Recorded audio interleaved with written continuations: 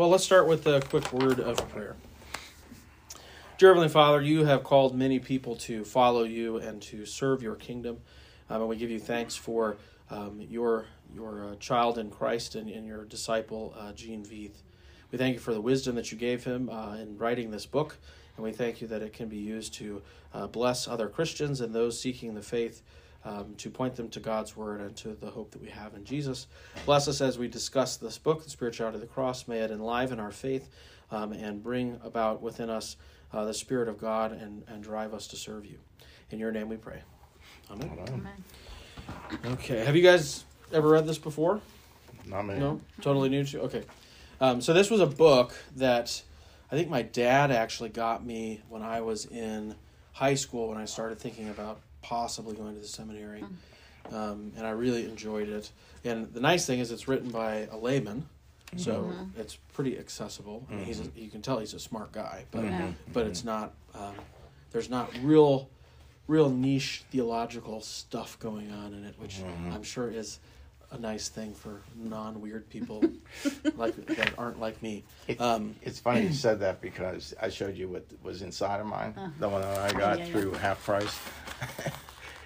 My daughter got it, and yeah. Yep.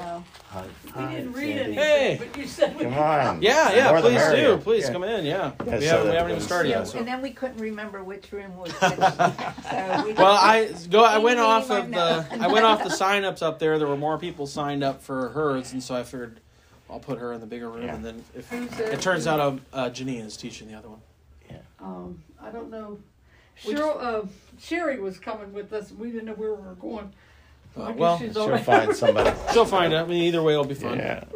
Which It'll be good either book way. is this one again? This one This is The one's this Spirituality of the Cross, Yeah. which even if Oh, I'm sorry. even No, if no. you I didn't even- I don't had read it down in tandem with more. this class, I would highly recommend it. It's a good I don't book. wanna So drag it over here. you can probably find this one on audiobook as well if you want to do that. I've got mine. Oh. I've got mine on Kindle. It would definitely be available on Kindle. I'm sure there's probably an audiobook of it as well. But it's definitely a worthwhile book just in general. So we try to pick those so that you don't have we can double dip on books you should be reading at some point anyways, as well as what we're doing on Sundays. So I'm not much of a reader. that's okay. I got so many books that I never finish. Like your Bible studies that I have at home. Oh yeah, we're all that way. I got all those too. Okay, so what I'm going to do, the way I'm going to format this class is we'll just do kind of the sections of the book, and I'll start by asking you if you had something that you read in that section that really jumped out that you were curious about, just so I, Just listen. don't miss a question that is really kind of burning in your mind as a result of the book. But I also have some preset stuff, so don't worry if we're not just going to stare at each other in awkward silence if you don't have any specific questions. So we'll start with the introduction and the first evangelicals. Was there anything in that introduction that, and it doesn't necessarily have to be a question, anything that jumped out at you as interesting or a question that came about as a result of reading that section?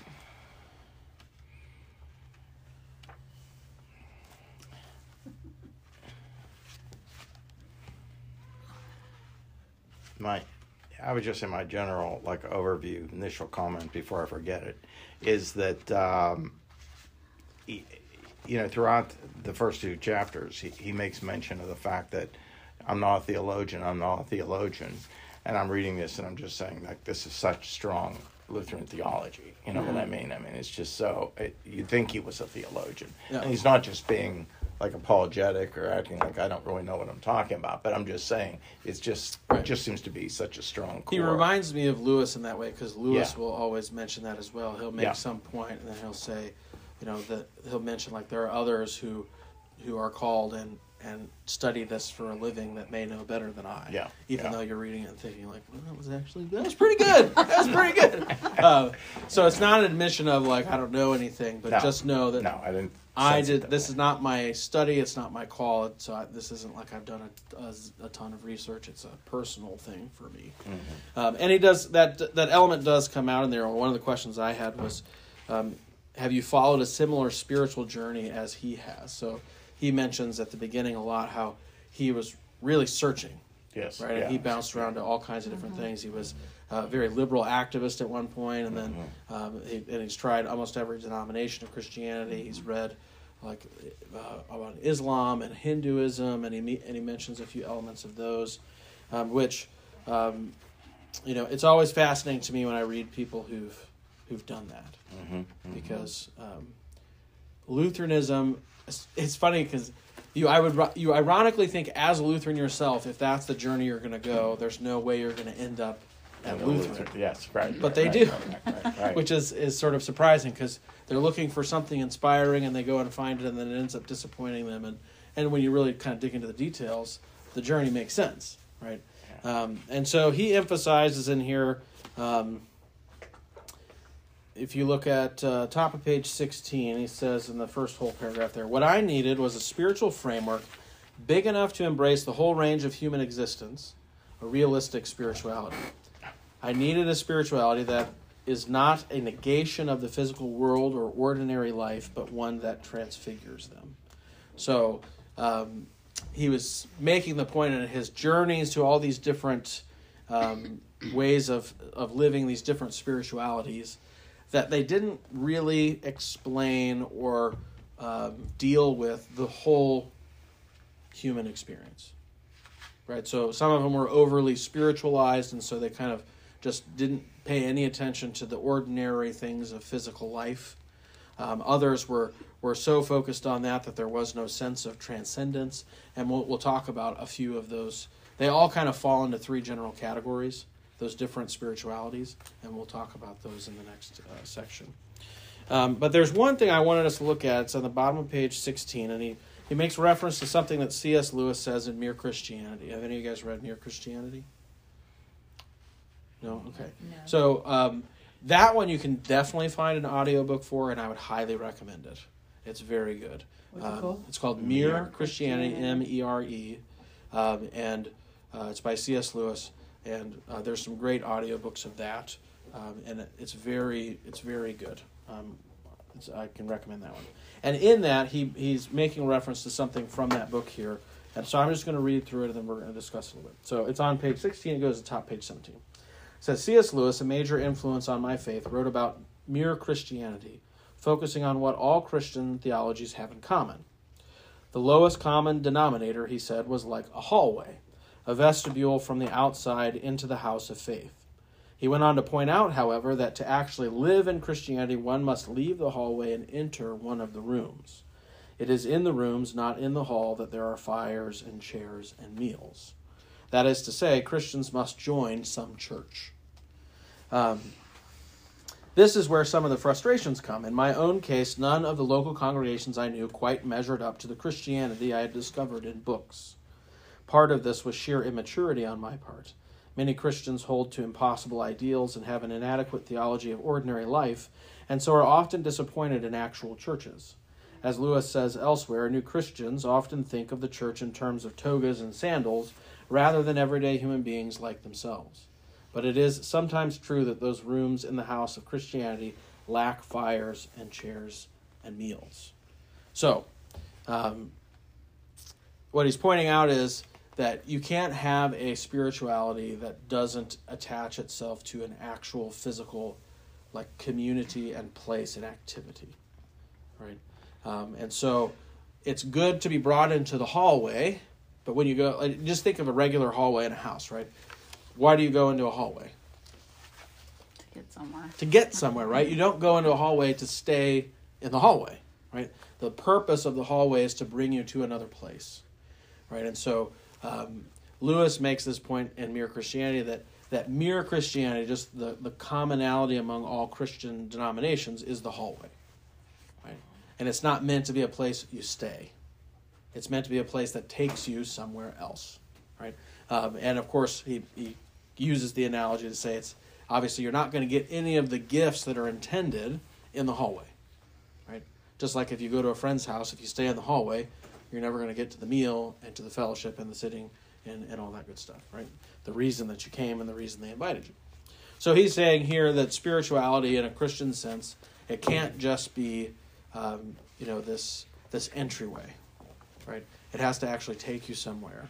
And until you follow that into one of the rooms, you won't actually, it won't actually be fulfilling. Right? And that's part of what he encountered when he bounced around to these different things. Is he tried Hinduism, he looked into Islam, he tried all these different denominations of Christianity, but they didn't really have the fires of fellowship and the food and the things that the church was supposed to have in his mind. Okay. Now, it is true, as he points out, that you can go to some churches, and those churches, whether they realize it or not, they try to make themselves remain hallways. Because there is a certain scandal in becoming a room. It means that you have now defined things in a real sense, whereas in the hallway, you're kind of safe because nothing's real yet. Right? Just like the hallway is probably the place when you go to somebody's house for the first time where you give yourself your little pep talk if you're nervous about meeting somebody new.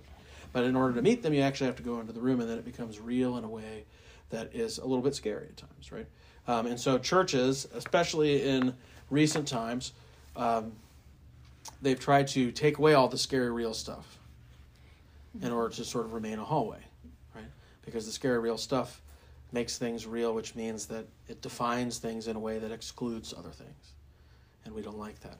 That worries us and it freaks us out. So that, I just wanted to kind of talk about that a little bit because I find that a very helpful image with regards to the Christian life, right? That the hallway is a good and right thing, but it has a certain function, and it is not the place that you're meant to stay, right? It seems like the non-denominational aspect is like there's a concern about it will be uninviting if we have to actually exclude. That's right. And that's I think it works, or it has, I'm not so sure it's working as much now, but it did. Even the definition of it working, as far as is wonder. I mean, so if the goal is the fire and the chair and the meal, is having 1,000 people in a hallway actually working, right? Yeah. Right, and that's what the Bible encourages us to think, right? Is I could have 7,000 people in my church, but it may not be a very good church if I'm not bringing them any of the things from God that the church is supposed to bring. Then we're just 7,000 people in a hallway, not getting any of the gifts God intends, right? That's what it seems with the non-denominational. Everybody likes it at first because it's, they're just singing and having fun and all that. But when it comes down to what they want out of church, they're not getting it, and they leave. I've heard so many people say, I used to go to that church, but... Yeah, and he kind of had a similar experience. That's kind of what he sketches out as here, is he gets involved in these communities, and then there's something missing. Yeah. And eventually he moves on. Right? Yeah. And the interesting thing is the exclusion part of it isn't actually even an act of exclusion, because everybody in the rooms, in one way or another, they're inviting the people from the hallway into the room. So the invitation is an active thing. But the person comes into the room and maybe they don't like the way the furniture is arranged or the food that's being served. They'd rather have something else. And they reject what's given to them, and then they say they were excluded. Yeah. Right. Even though the person that's in the room has never excluded them and has in fact wanted them to come into the room. And either they weren't ready for it or they rejected what was offered and all that kind of stuff. And in our culture, we've really confused the active rejection of someone with being uninviting or exclusive. Right. And the housing imagery I find helpful even in that discussion, because if you boil it down to a mundane dinner party that you've invited some people over for, it would be totally inappropriate of your guests to then want to rearrange the furniture in your dining room and change the food that you're giving them, right? Because it's not their place to do so. That's the responsibility of the host, right? And so obviously, whenever you're talking about something like this, people are thinking of communion, right? And that's the way communion works, right? It's God's house, it's His table, it's His rules. And if you don't like that, I'm sorry about that, but I can't do anything about that because I don't have the authority to change the way He's got His table set up, right? I'm meant to give it to you the way that it's been given to me, right? And so that's not excluding. I'm not actively excluding anyone because I can at the same time express an invitation to everyone, but I also can't give you something that we believe the scriptures say will be a judgment for you if you do it on your own terms and not on God's, right? So if you haven't already, if you look at our communion statement, there's a couple of scripture references in there, you should read those, because 1 Corinthians 11 in particular is the one that kind of outlines that. Because Paul's writing to a church that decided to do communion on their own terms, and it's not very, it's intentionally discouraging, but discouraging of bad practices and encouraging of good practices. And I think our culture defines exclusion as not being able to do what I want to do or believe I should be able to do. Right. It's an imposition, Yeah. right? And in the hallway, there's no impositions. There's no impositions. In the rooms, there might be some impositions, right? Okay. And then the last question I had for this introduction was, why do you think would spirituality need to account for ordinary life? And how would it do that? And so before we answer that question, when we say ordinary life, or when he says it, what do you think he means?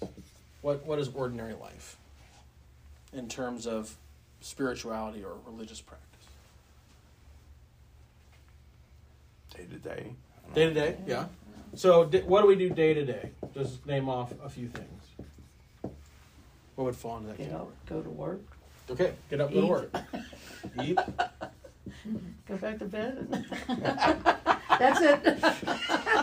Eat. Left out watching TV. Sleep. Oh yeah, TV.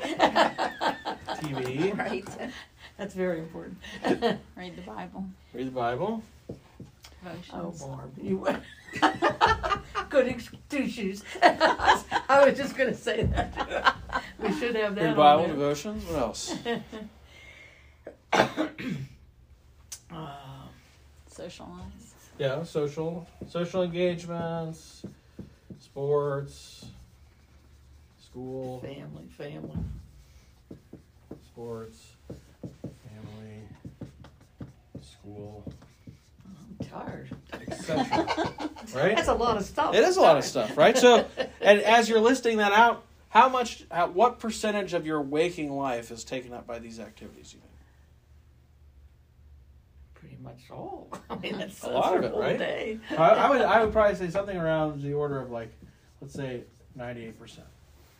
Right. So if you have a spirituality that doesn't account for those activities, what is that spirituality missing out on?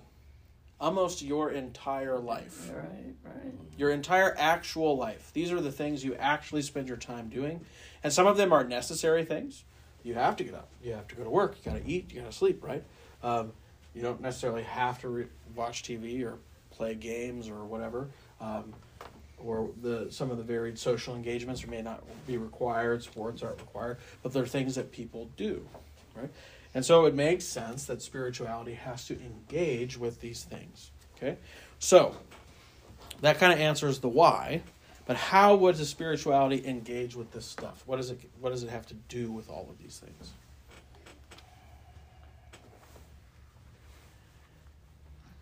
It should direct it, how you Okay. do it. Okay, it directs how you do things. Very good.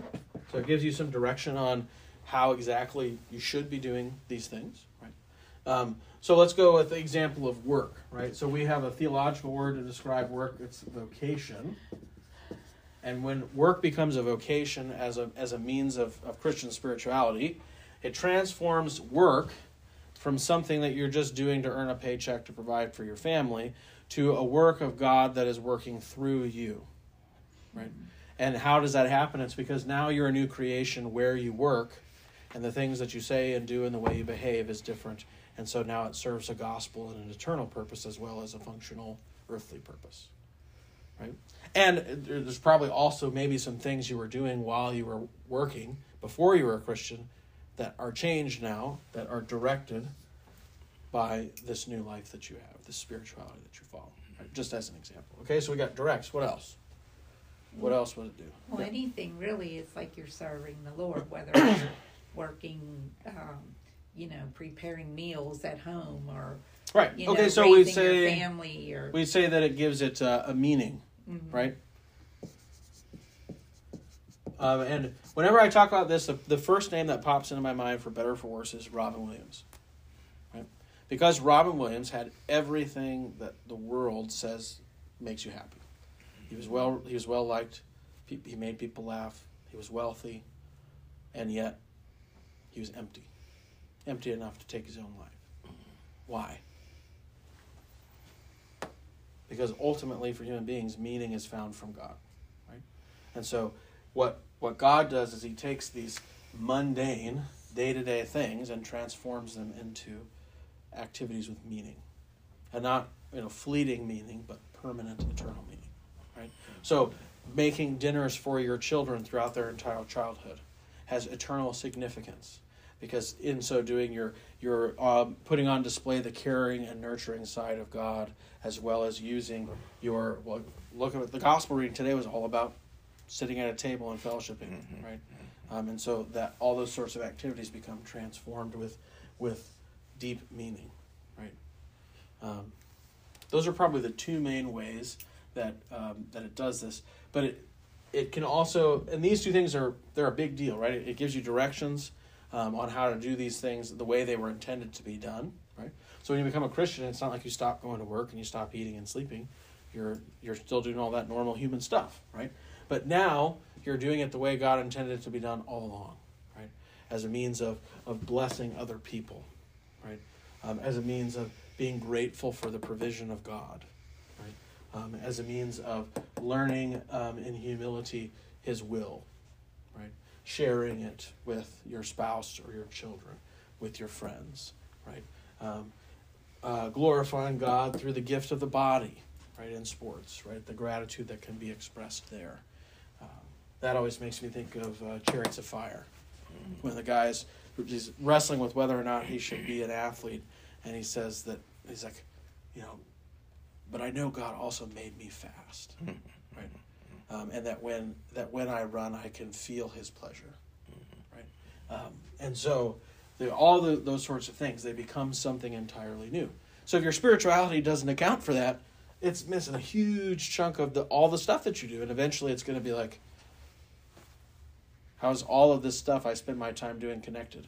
So your result is either going to be like a lot of guilt, because I don't seem to be doing anything of significance, and an emptiness because there's no meaning beyond like I just need money so I can buy a nice car or get a nice house and have a nice life. But there are all kinds of things that come along in the world that blow all that stuff apart, right? And if you don't have anything undergirding all that, it just drops off into an abyss, right? So those are some ways of, and you can see why this becomes, if you're genuinely searching around and hopping around to spiritualities, this would become a key element of what needs to be accounted for and explained, right? Because it's just literally the bulk of what you spend your waking life doing.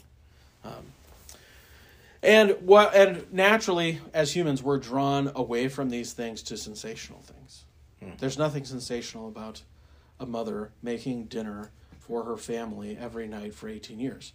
Now, we think that's sensational, and the longer I've been alive, that consistency is a more miraculous thing to me than some one-time amazing event, right? And it's much more formative, because you got one mountaintop experience versus 10,000 dinners, right? Mountaintop's going to lose, right? But we like the glitz and the glamour. We want the big show, and we will certainly get that with God.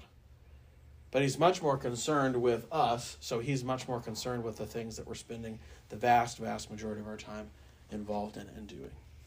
Right? Okay. Any other comments, questions about the introduction parts? He makes a point that we're kind of the original evangelicals, even though that term has been kind of hijacked and means something else now. But essentially, that just means being focused on the gospel. And he makes a distinction between spirituality and theology as well. So he mentions here, so by spirituality, I do not mean any kind of content-free, theologically vacuous quest for transcendent experiences for their own sake. Right? In other words, just like kind of like staying in the hallway. He's not looking for, like when he says spirituality, he doesn't just mean like these transcendent experiences that aren't tied to like ritual and real people and places, right? But rather spirituality has to do precisely with the content, what fills abstract theology, mundane institutions, and the everyday life of the Christian with their real substance. So spirituality is all this stuff. Okay. So let's go to chapter 1 as justification, the dynamics of sin and grace. And here he's bringing into play kind of the three main pathways to God that human beings find themselves in sort of naturally throughout history, and it's still true today. Right? You have moralism, skepticism, and mysticism. And we're going to look a little bit what he says about those. So, I have an older version. Okay, I don't have the same version. I've got this is an older one. This is okay. a new edited one. Okay. And I'm not sure if he said in mine moralism speculation. I think it's it may be a speculation. I'm not sure. I'm not sure if that's. I'm not trying to correct. I'm just trying. It's hard. No, to, I think you're right. That sounds familiar. Yeah, speculation. Sorry, not skepticism. Okay. I just want to make sure I wasn't studying the wrong one. That's all. No, as soon as you said that, I was like, that actually sounds right. Which, when he uses the word, it's not what speculation to me meant. That's why it's a bit confusing to that. Yeah. Anyway, you know what I mean? It's like, yeah. Okay, so on page 26-ish, apparently it might be different on yours. Yeah. He talks about, he kind of defines moralism, and here's what he says moralism is. Moralism is the way one seeks to earn God's favor or a satisfying life through the achievement of moral perfection. Always doing what is right, avoiding wrongdoing of every kind, keeping oneself under control by sheer willpower and a scrupulous conscience. Okay? And he talks about these in a couple of ways. He talks about in the way that the world kind of follows after these things and moralisms, and also how they manifest within Christianity. Because there are a lot of people who are Christians, but that follow one of these three paths, because we're kind of naturally drawn to them. Just like when groups of people get together, we want to naturally do comparisons and make hierarchies. We naturally are drawn to these three sort of approaches to the human relationship with God, right? So within these three, you can find pretty much every religious adherence there is. Apart from, we contend, actual biblical Christianity. It doesn't follow any of these, which is why, is for us, one of the credits to why it's actually from God, because we wouldn't have come up with it on our own. We would have come up with one of these. Right? So starting with moralism is pretty obvious. So I'll just give an example. So if I'm going to be a Christian moralist, I'll take the story of David and Goliath and I'm going to make it about what? Do you think? I don't know. I'm thinking Good and evil. good Yeah. and evil, and David followed what God told him to do, and that's why he was successful. He was doing right. I mean, I don't know, he was doing the right thing. So the moral of good conquering evil, or you may have heard people talk about like slaying the giants in your life, that kind of talk. That is all moralist talk. Mm-hmm. And something gets lost there from the scriptures when we just reduce the biblical accounts to morality, right? Because you could even, and people do, under the guise of moralism, reduce Jesus just to a great guy who loved and sacrificed. And that's really what his value was in his teaching. Mm-hmm. And what do you lose in that? You lose the actual realities as a son of God. Mm-hmm. You lose the visceral nature of the righteous one actually being sacrificed in his blood, cleansing the sinful and making them righteous. None of that is accounted for in a moralistic reading of the scriptures. That's all the weird ritual magical stuff that gets discarded, right? So moralism can kind of strip away the actual viscera of the Christian faith and just reduce it to like nice, clean little statements that the good will go to heaven, right? Or the bad will go to hell, and then that leaves out so much, right? And so then moralism is it's a act of will, so its primary focus is on willpower, right? That it's an act of self-will to be righteous, to behave properly, and so it's an act of will, and it's obsessed with behavior.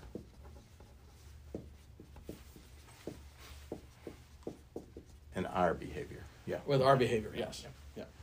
So, somebody who's taken in by moralism, and when I say that, I don't mean that they've totally been taken in by moralism, but it seeps into aspects of Christian theology all the time, is that, well, if you were really a Christian, you wouldn't behave in X way, right? Real Christians don't do Y, right?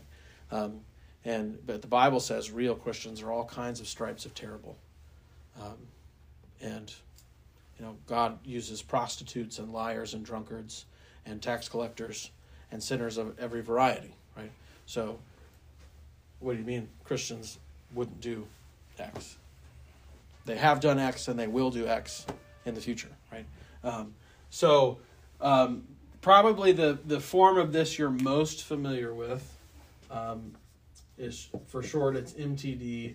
It's kind of a mouthful. It's called Moralistic Therapeutic Deism,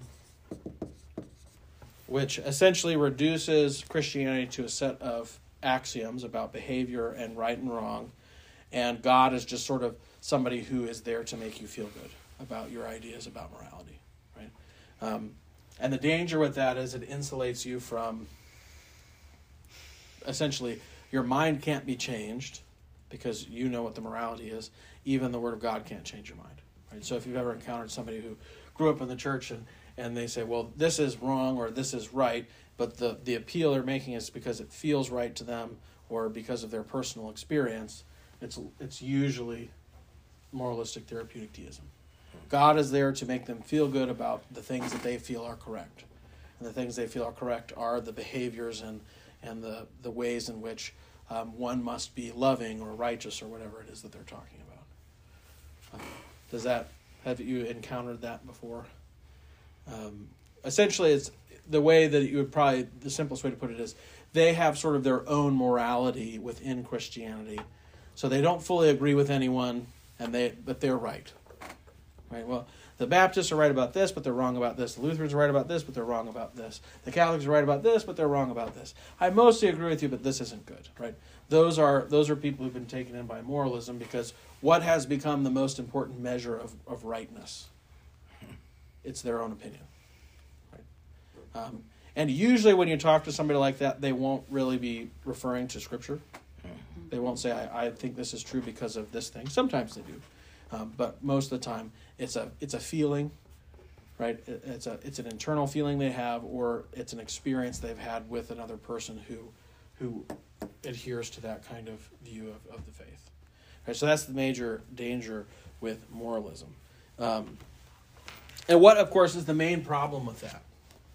If you reduce everything down to moralisms, what is lost? It's like I'm defining it. It's not looking to the Lord. It's right. me. Right. I'm deciding that. Yeah. And then what's the practical result of that? Like the actual, real life result of turning it into that? We didn't recognize that Christ saved us. I mean, we'll lose focus on it. Exactly. It turns Christianity into nothing other than a self-help book. Mm-hmm. Yeah. And a book about right living. And it's not that. Yeah. It's not that. It's much more than that. Very good. Okay. The second one with, any other questions about moralism? The second one he covers in here is speculation, top of page 29. Another approach to spiritual life besides moralism is speculation, the assumption that knowledge is the key to spiritual fulfillment. Now, this is one that Lutherans are particularly susceptible to. If we only knew the truth, if we could only find the key to understanding the complexities of life, if only we attained the right knowledge, then we would be content. Right? And not only are Lutherans susceptible to this, but really post-industrial Enlightenment human civilizations, this is what drives it. Right? The idea that at some point we're going to master the universe and we're going to unlock all of its secrets and we're going to understand everything. Right? And we're at a time, I think, in history right now where that has plateaued and we're really beginning to see maybe there's never going to be a time where we're going to fully understand all these things. Because it seems the deeper that we're digging with science, we're not getting more answers to our questions, but rather more questions. Because they're not finding what they're expecting to find. Right? I insofar, even I've listened to some people talk who are scientists who are saying that atheism is really declining among scientific communities because of this. Because the deeper that they've dug into physics, it's just much more, it's becoming more and more of a sort of anti-scientific leap to hold to the fact that this came from nothing and that nobody designed it. Because it's so fine-tuned and everything has to be such a way, otherwise the whole thing unravels. That like you essentially have to defy your own principles of scientific inquiry to hold to the idea that it just sort of blew up out of nothing over a long period of time of random chance. I mean, like as a scientific theory, it's sort of losing ground. So this is obsessed with the pursuit of knowledge, which he points out, of course, is among one of the worthiest of human endeavors. Right. So the reason that we're here in a Bible class. And that we go to study the scriptures and people write books about the scriptures is because it's a worthwhile endeavor to pursue knowledge, right? But there are two ways that we gain knowledge from God, right? So take a guess. What do you think those two ways are? There's two ways that we get all the things that you've learned in two ways. God's word. Okay, God's word, and we will call that revelation, right? That's revealed knowledge. And then what's the other one? Holy Spirit? I don't know. Well, that would fall under the revelation. Yeah. The other one is like learned or studied, right?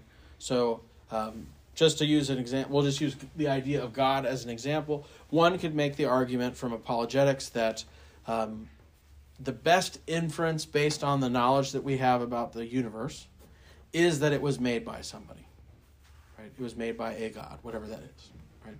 And the natural law of the world reveals that to me. I can study that and come to that conclusion without ever opening a Bible, right?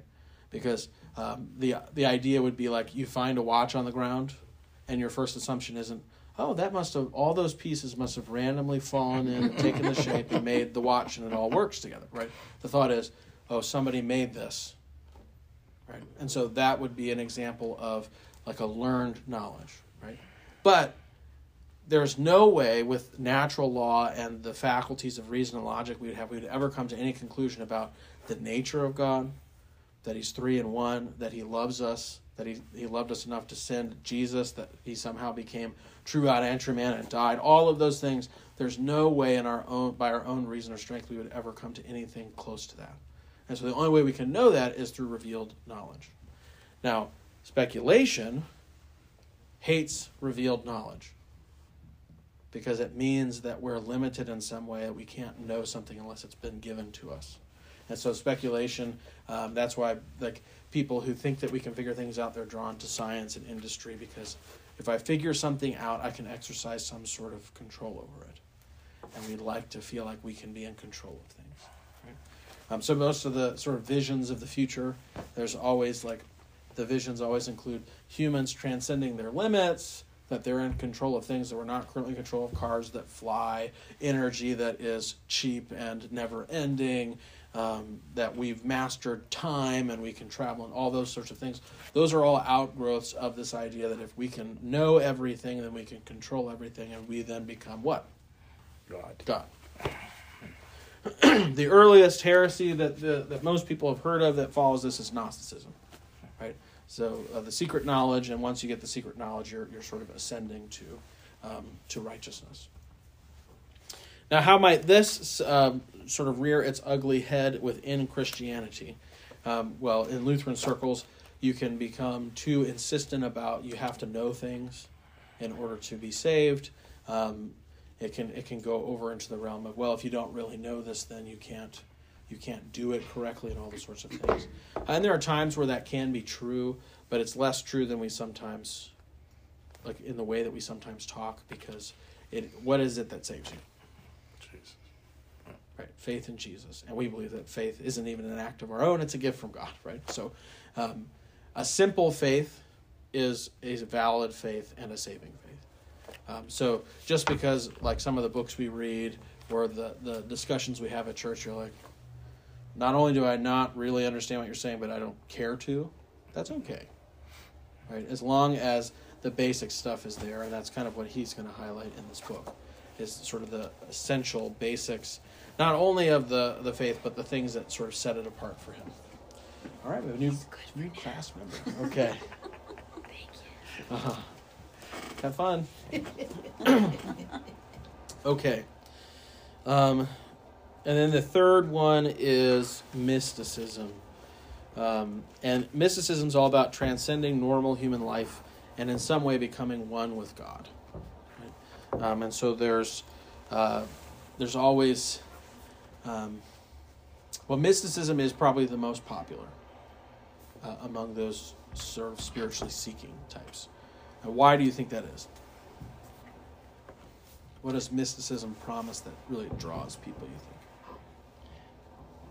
That's the type of appealing spirituality that the wow moment that people were looking for, Exactly. like you were saying before. Yeah, it promises powers and knock you off transcendent your feet. experiences. Yeah. Right, it's going to knock your socks off, kind of stuff. And that's what everybody is obsessed with, right? Because you would think if God is acting in the world, I'm going to know it. I'm going to know it, right? He's not going to do some small thing. He's going to do some amazing thing like parting an ocean, right? Or bringing somebody back from the dead, right? Those are the things that we are expecting. And then he starts the church and gives it all this seemingly, at least to the outward eye, a bunch of really boring, everyday things. And we're almost immediately dissatisfied with it. Right? Yeah. Like, can it be more? Like, I wish it were more. It would be a lot easier for me to convince somebody to come here if I could point to like a great big shining light that's hovering above the city that's raising people from the dead. Right? God is really real, right? That kind of. Which is really surprising about this book is because he goes that path. He discounts these and gets to just what you're saying, and it's amazing. It's amazing. If he spits this out, he's like, "Hey, buddy, it's okay. It's okay." Yeah, that's right. Okay. And that is really one of the things that's so fascinating about it is that even that, and it takes a long time for some people to reach that emptiness, right? In Christian circles, this takes on the form of like an obsession with transcendent worship experiences, and so we're very against that in the Lutheran Church because you can't make those, right? They do happen, like so there, and you probably have experienced a time in worship, whether it was in a time of great sorrow or great joy, where like something in worship, and it could have even been it's a song I've sung 100 times or a thing I've done a bunch of times, but today for whatever reason, I just got chills and it really hit me a different way, right? And that's a transcendent experience of the Spirit, and they do happen, but a lot of and this is very common in non-denoms and a lot of Protestant evangelical circles, especially where they really lean into it, like in Pentecostal circles, where the gathering is not really about the gifts of God, but it's about your transcendent experience that you will get there. And so the problem with that is what happens to you when you go and it's not happening anymore. Then you're not doing it right. Right. So the first step is I must not be doing this right. My faith must not really be real. So then that leads to not guilt strong enough, and shame, and then it eventually gets you to a place of emptiness, and you're just like, either this is real and it doesn't work for me, which makes me really sad, or I'm just going to say this is a load of crock and I'm leaving, right? And so this is one of the reasons that Lutheranism has always had this real struggle with the music debate that's been going on for 60 or 70 years, is the newer forms of Christian music are much more focused on the resulting experience from the emotive nature of music, and they're much less focused on the words, right? Which is why they typically use much fewer words that they repeat more often, because it's more about the feeling that the music is giving you in the context of worship, which isn't a bad thing because you get that from hymns. But for Lutherans, the word has always been the main thing, right? So in music, the way that we honor God in music is with the right words. And so here when we're looking at some of the contemporary ones, I will reject some of them not because the tune or the instrumentation or any of that stuff, it's because the words are saying something that isn't faithful to the Scriptures. And unfortunately, sometimes it's a song that, like, I really like the tune, and I wish we could sing it, and I'd like to just change a few lines, and then we could, but that violates copyright law, so I can't do that. So that shifts the focus away from this sort of mystic influence. There's plenty of mystic things going on in church. They're just not mystic in the flashy, like I'm weeping and jumping for joy the next moment sort of sense that people want. And you can see this with, is there something where, like, you have a day where you're just like, you just want to feel something, so you're like, I'm going to watch a sad movie or read a sad book or watch something that'll make me laugh so I can take my mind off of things, right? That's sort of a similar purpose to what music got sort of moved into in the worship service with this sort of new age sort of mysticism that came out of the 60s and 70s. And again, the emotive response to that stuff isn't bad, but it's not the purpose of those things. Because eventually, like all these others, who becomes then the most important person in the equation between God and you? Yeah. You do, right? Whether it's your will or your knowledge or your experience, right? And in our culture, that's almost the reasoning people give for everything. Mm-hmm. It's either their will, their opinion about something, their knowledge, or what they think is knowledge, or their experience. And the Bible teaches us that we're not reliable in any of those ways. I can't trust my reason completely. I can't trust my will, certainly. And I certainly can't trust my experience or my recall of my own experience. Right? We've all probably got a story we've told so many times that it has nothing even resembling the actual experience we encountered. Because over 50 years, I've added a little detail here, took away this little detail, and I didn't even realize I was doing it because I can't really remember the whole thing. And now it's taken on a totally different thing. Right? So these are all kind of the natural ways that we relate to God. And from the Christian perspective, that makes sense because what has been disrupted by sin is our natural inclinations and impulses. So it makes sense that if we're just following what sort of comes naturally to us, we're not going to end up in the place we're supposed to go. Does that all make sense? Mm-hmm. Okay. So on page 31 and 32, he talks about some of the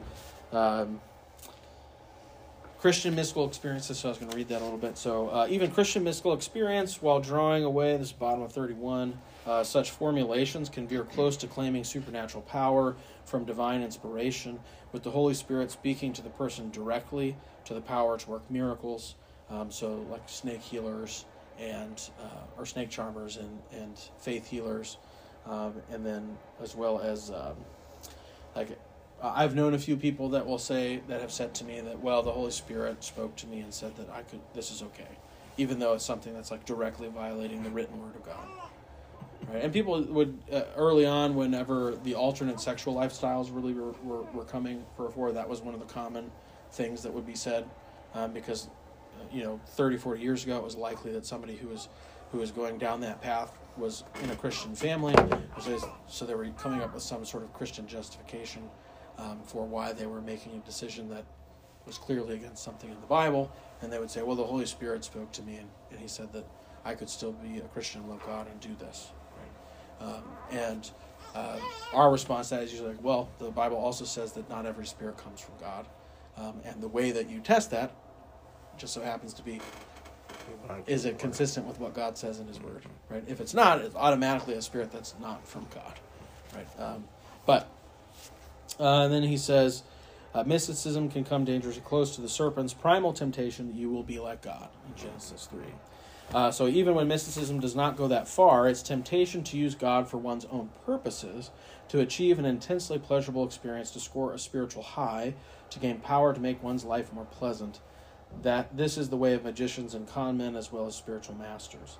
The notion itself that the spirit is something that can be mastered shows the limitations of mysticism. Even at its best, mysticism tends to retreat into the self, into the interior emotions, shutting out the exterior world and those who dwell therein. At least this was the way it was with me. And then he talks about sort of the main problem with all three of these ways. He says, All three of these conventional approaches to spirituality involve human beings expending strenuous effort to reach God, who is, by implication, an impassive observer, far above the fray, a goal that must be attained, a treasure that must be sought, discovered, and earned. Caberly says that these three approaches to spirituality are tied to the various faculties of the human mind.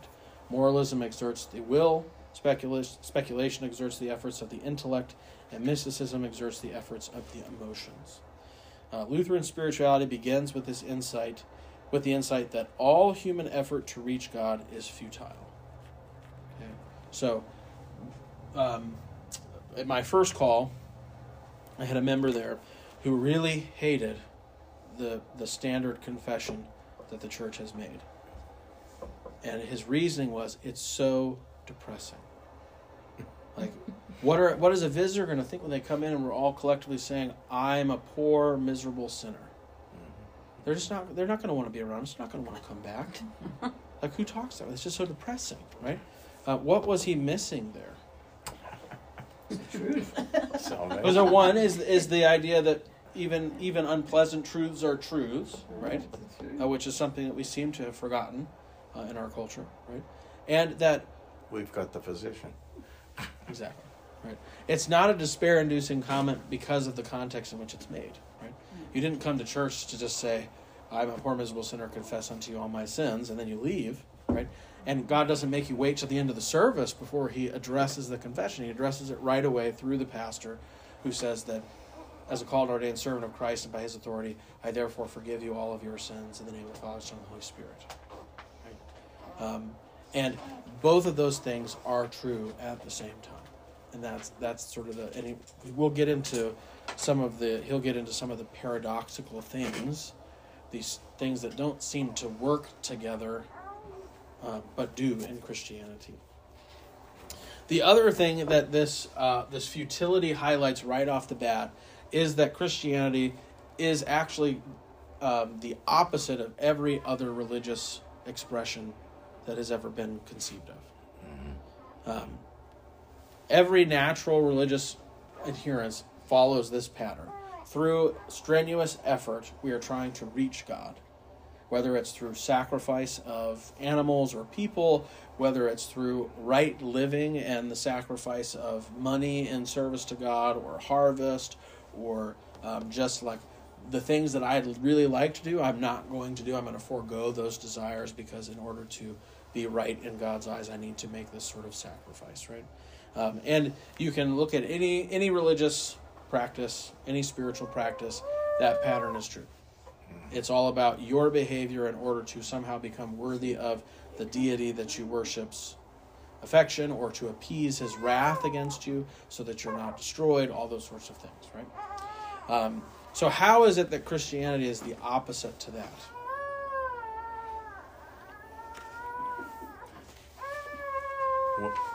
He won't take it. I'm trying to give it to him. Hey, buddy. And I thought he was almost asleep. Yeah, his Well, eyes that were is really when he good. gets most fussy, because Yeah. sleep is the greatest enemy of all time. Yeah. So it must be resisted with all effort, shouldn't it? His Yeah. eyes were like little slits, Yeah. and then Yeah, and Well, if you won't take it, then just leave him like that, and he should be okay. I thought maybe I keep rocking him up. The emotional. Hey, buddy. There it is. Yeah, he took it There you before. go. There you go. Let's see if we can keep rocking. Sorry, you were saying. I was just going to say, it's funny that it's like, it seems like the innate needs of mankind is to search for the peace of God. That's what it's about. And that the three major ways that with all the major religions, the moralism, speculation, mysticism, are all me-based. It's like, I got to do something to get there. Yeah. And Christianity is... And what do you think like, drives that impulse? I think in part it's the thought that if I have problems, I can solve them. I mean, I can do it. I think there's something that drives even that, right? Is a sense that... I have to earn it or something, maybe. I don't know. Yeah, and I think that comes from, even if we know that there's something wrong with the world, and we know that we have some active role in what's wrong, because all of us deep down have this idea of what we ought to be doing that we never seem to live up to. right? Even if we never tell anybody else that, it's just something that happens in our own mind because we're able to conceive, if I was really if I ate better food and went to the gym, I'd be taking better care of my body. Or if I went and volunteered on a regular basis, I'd feel better about the way that I deal with like the homeless person I drive by on the way to work every day and ignore, or whatever thing it is. There's always a sense, and nobody has to tell you this, there's a sense within you that there's this picture of the way things ought to be, and it isn't that way, and I know on some level that I'm a part of that problem. Mm-hmm.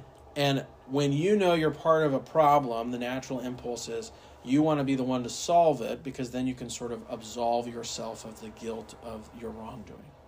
Right? The only problem is, according to our faith, you just can't. It's a problem beyond your ability to deal with. And even you trying to deal with it just digs you deeper into the hole of the same problem. Right? And so we're all drawn to these because they give us some sense of hope that we can fix the thing that we've messed up. Because we're much more comfortable with that idea. Right? If I can fix the thing that I feel like I've been a part of breaking, then I can find some peace for myself. And that's often why I think people that follow these paths, they may have themselves forgotten, but at the beginning it was an outpouring of some sort of guilt over being a part of this thing that isn't working the way it's supposed to. Even if they can't really articulate how it's supposed to work or why it isn't working the way it is, because that's what that impulse is really driving towards.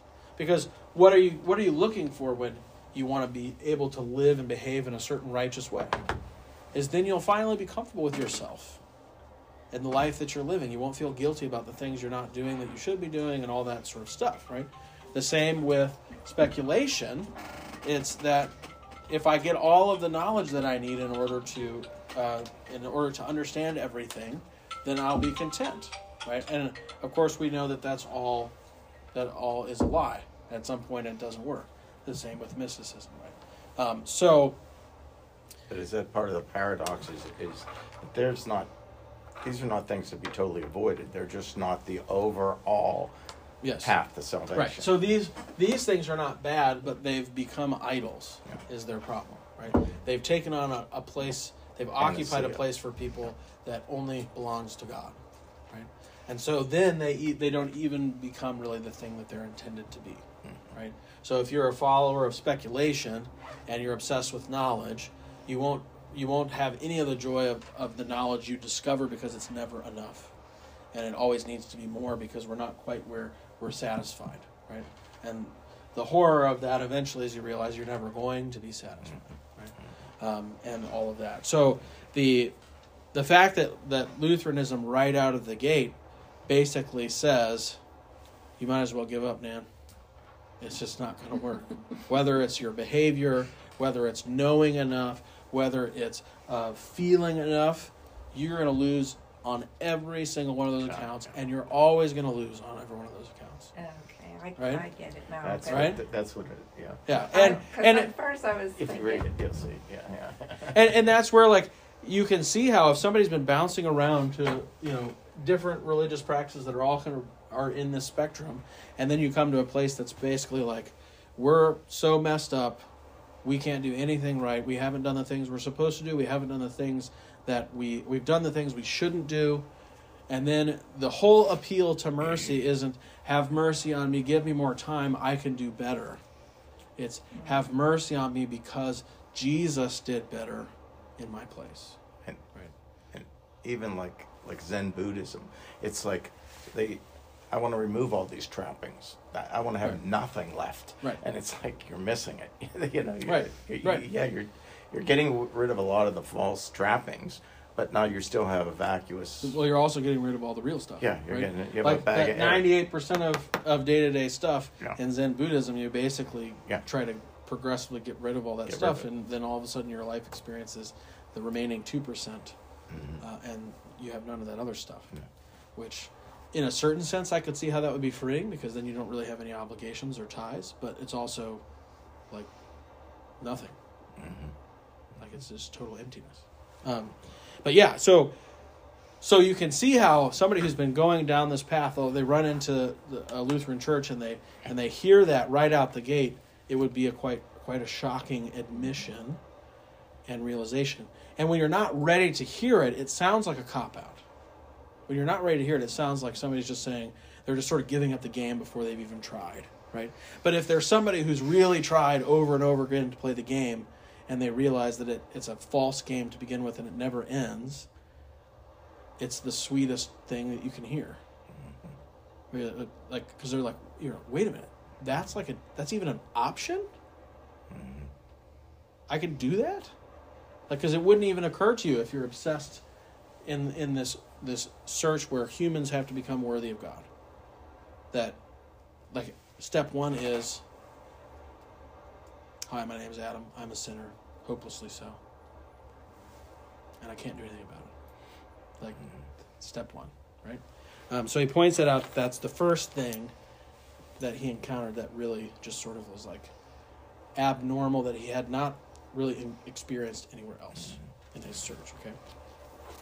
And I think this is one of the reasons it's particularly important to read books by people like this, especially if you grew up in the Lutheran Church, is you don't realize the treasures that you have and how unique they are. I mean, Lutheranism, Orthodox Lutheranism, is like the third option among Catholics and Protestants, but most people don't even know there's a third option. They think, I'm either Catholic or I'm not Catholic, and if I'm not Catholic, that means I'm a mainline Protestant. And we're not in either of those camps, right?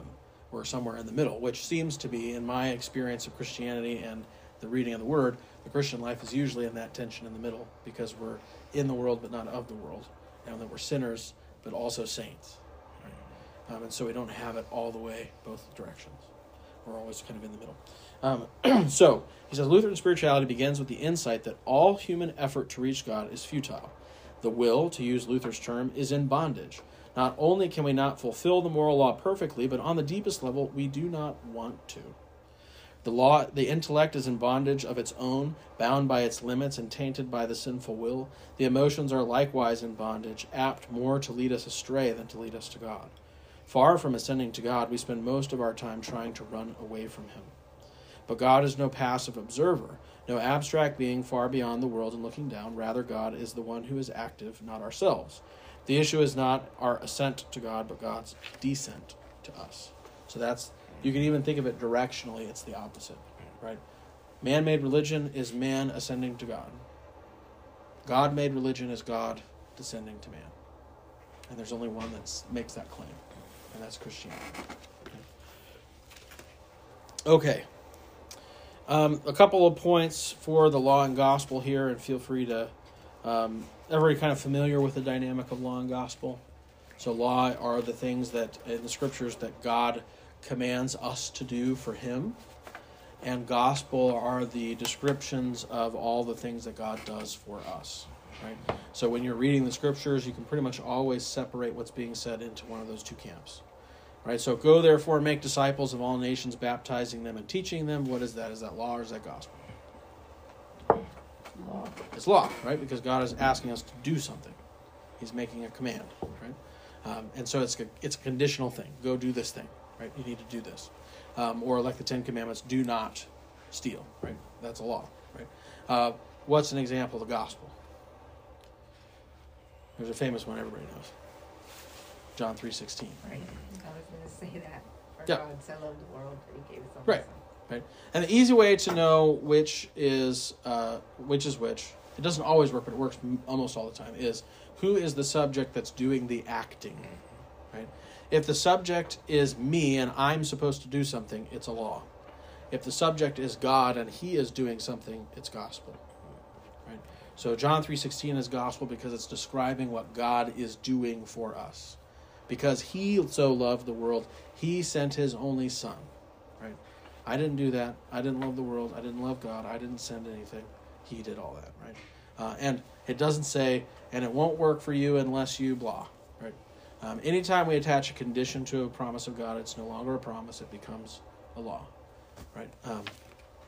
That's why it has to remain unconditional. So, a couple of things here. This creates a dilemma for us as Lutherans about faith, right? If it's not an act of will that we generate, How do we get it? How does faith happen? So on page 36, it says, faith is not mere intellectual assent to certain beliefs. This would be the way of speculation, nor is it any version of positive thinking or cosmic optimism, nor is it, as Kierkegaard describes it, a leap into what cannot be known. Faith is not an experience. This would be the way of mysticism. Faith, for Lutherans, is not a decision to accept Christ, as it is described by later evangelicals. Making salvation a function of the will would be moralism, dependent again upon what we do, our effort, willpower, and action, in all of their actual futility. Lutherans consider faith itself to be a gift of God created in the human heart as his action, God's action, through the Holy Spirit, working through word and sacrament, which he's going to explain later. Faith has to do with trust, with conscious dependence on Christ, the assurance that, in fact, he will do it all. For faith justifies and saves not because it is a worthy work in itself, explains Melanchthon, but only because it receives the promised mercy. So, faith as a gift given outside of your control, right? And it's given, as we'll get into the next section, through the means of grace, right? So for Lutherans, that's why you do need to come to church. You need to come to church not in the sense that I'm wagging my finger at you and threatening you with punishment if you don't. It's more like it's the only place you can find the sort of food that you need to sustain your new life in Christ, and if you don't come, you'll starve to death. Just like if you just stop eating food, I can say to you, you need to eat food, not because I'm going to whip you if you don't, but if you don't, you'll starve. Okay? And so that's the nature of this always being a gift, right? And the understanding that we have. So that's one of the reasons why I intentionally say what I say when we enter into the divine service. I say you didn't come here to do and to perform, but to receive. Because the word divine service was chosen intentionally. The one doing the serving on Sunday is not us. It's God. Which is super bizarre if we're following one of these things, because we're the ones that are supposed to be doing the serving. But it's not the case. On Sunday morning, in this normal building, on this normal patch of land in the North Hills of Pittsburgh, the God of the universe comes to you and gives you his gifts. Right? And so you get this weird paradox of the mundane and the divine that is total nonsense to somebody who doesn't have faith, because you can't see it. Right? Without faith, it's just water. Without faith, it's just a little wafer of bread that doesn't even taste very good, and some wine that, if I had to choose, I would drink something else. Right? But in those things, God, the God of the universe, is giving new life and sustaining new life and forgiving sins. And so that's the emphasis here. So if faith is a gift from God and I can't make it up myself, the question then remains, how does one have faith then? And the answer to that is that the church is called to bring the means of grace to bear in the lives of people. So we're called to share the word, right? And Paul says his thing here. He had it in here somewhere. I'm trying to remember where it was, where he talks about how will they come to know if they've never heard, and how are they going to hear if no one's sent, right? So we understand that the gifts given to the church through the disciples are the word of God and the sacraments. And it is only through those things can people experience what they need to experience from the Holy Spirit in order to have faith. And so that's what we do, right? Now, again, I can't go so far to say that the Holy Spirit can't do that some other way. He's God. He can do whatever he wants. But even if he did, it does not matter to the church, because the church has been given all the things it needs to carry out the will of God that's been given to it, right? In order to go and make disciples of all nations, baptizing them, we've got that. We've got the gifts for that. And teaching them all the things that I have commanded you, right? We have all that. It's right here, right? And so our job is to share those things, because that's the only way that God, that we know of, that we can promise God to be present in the lives of people. Okay? So the real radical nature of this is that God is the one doing and acting. He's the one coming to. He's the one lifting up. He's the one redeeming, right? And it's not an activity of our own. So you can see when you set it up that way, even if you've always lived in a Lutheran context, how radically different that is if you've been bouncing around trying to find the way to God.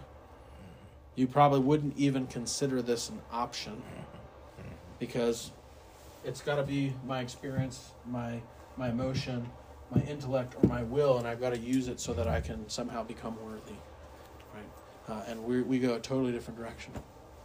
Totally different direction. Well, it's a minority view, and people just stay away from, you know what I mean? They just figure follow the herd. Just go for a majority view where I earn it somehow. Right? Well, and it's easier to do one of these because it comes more naturally to us. It fulfills the not good desires of our fallen nature, which is always easier to do that, right?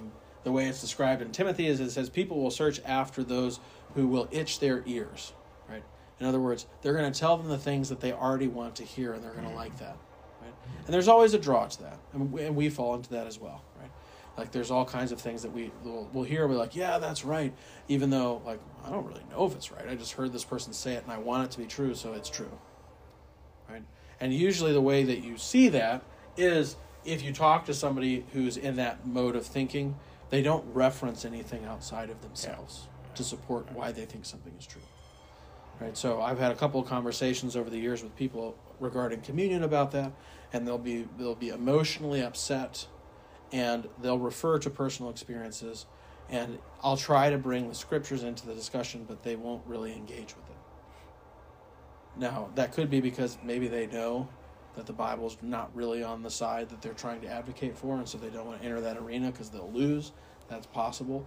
Or it could be that that doesn't matter to them. What's more important to them is their experience and the things that people have told them that they wanted to hear, and it's confirmed what they wanted, right? And so they'll say, that's where you get ideas like, well, not giving communion is disrespectful or mean or whatever. It's like, where does the Bible say anything about that? Mm-hmm. Right? In fact, the Bible, if it says anything, it says don't throw pearls before swine. Mm-hmm. Right? Don't give the greatest gift of all, the very body and blood of the Son of God, to people who don't even recognize it for what it is. Because then they're going to be eating and drinking judgment upon themselves, right? But if you don't read the scriptures or care to be shaped by them, that's not going to matter to you. It's just going to be mean, right? So that's the kind of thing there. That reaction, I think, is very comparable to if you have church conflict and you have a need for reconciliation. It's the same thing. Yes. People have 100 opinions, but you start to talk about the scriptures, and it's like, well, don't tell me about the Bible. We're not going to reduce this to that discussion, are we? Right. Yeah. Like reduce it. Yeah. Yeah. Right. As if your opinion about something is of higher value than God's statement about what it actually is. Right. And that comes with a sort of humility that is a natural byproduct of a biblical faith. Because, I mean, how can you not be humble when step one is admitting that every effort of yours is a futile attempt because you're so broken by sin? Mm-hmm. Right? That essentially means that what you're saying at the outset is, I can do nothing, I don't feel anything correctly, and I know nothing. And if you start from that place, it's very difficult. I mean, we're still able to succeed because of our fallen nature, but it's very difficult to get to I know best. Yeah. Because step one is I not even forget about best. I don't know anything. Mm-hmm. Everything I try to do turns out terrible, right? And it's not depressing because then you are freed from that pursuit. Because that's all that does, is it imprisons you further and further and further into this delusion that you can fix things when you can't, until something comes along that really just totally dashes your hopes about it. Right? And it does happen. It will happen, whether it's your own death or something else. And I've seen it, and it's pretty awful. And so, in this way, you're set free from that pursuit, and truly free because the one who can do the things that you know ought to be done actually did do them, and he did them for you, and they now belong to you, even though they have no business being anywhere near you, because he's given them to you. Right? And then it's just sort of like when you're ready to hear that, it's just you just can release all that tension. Right?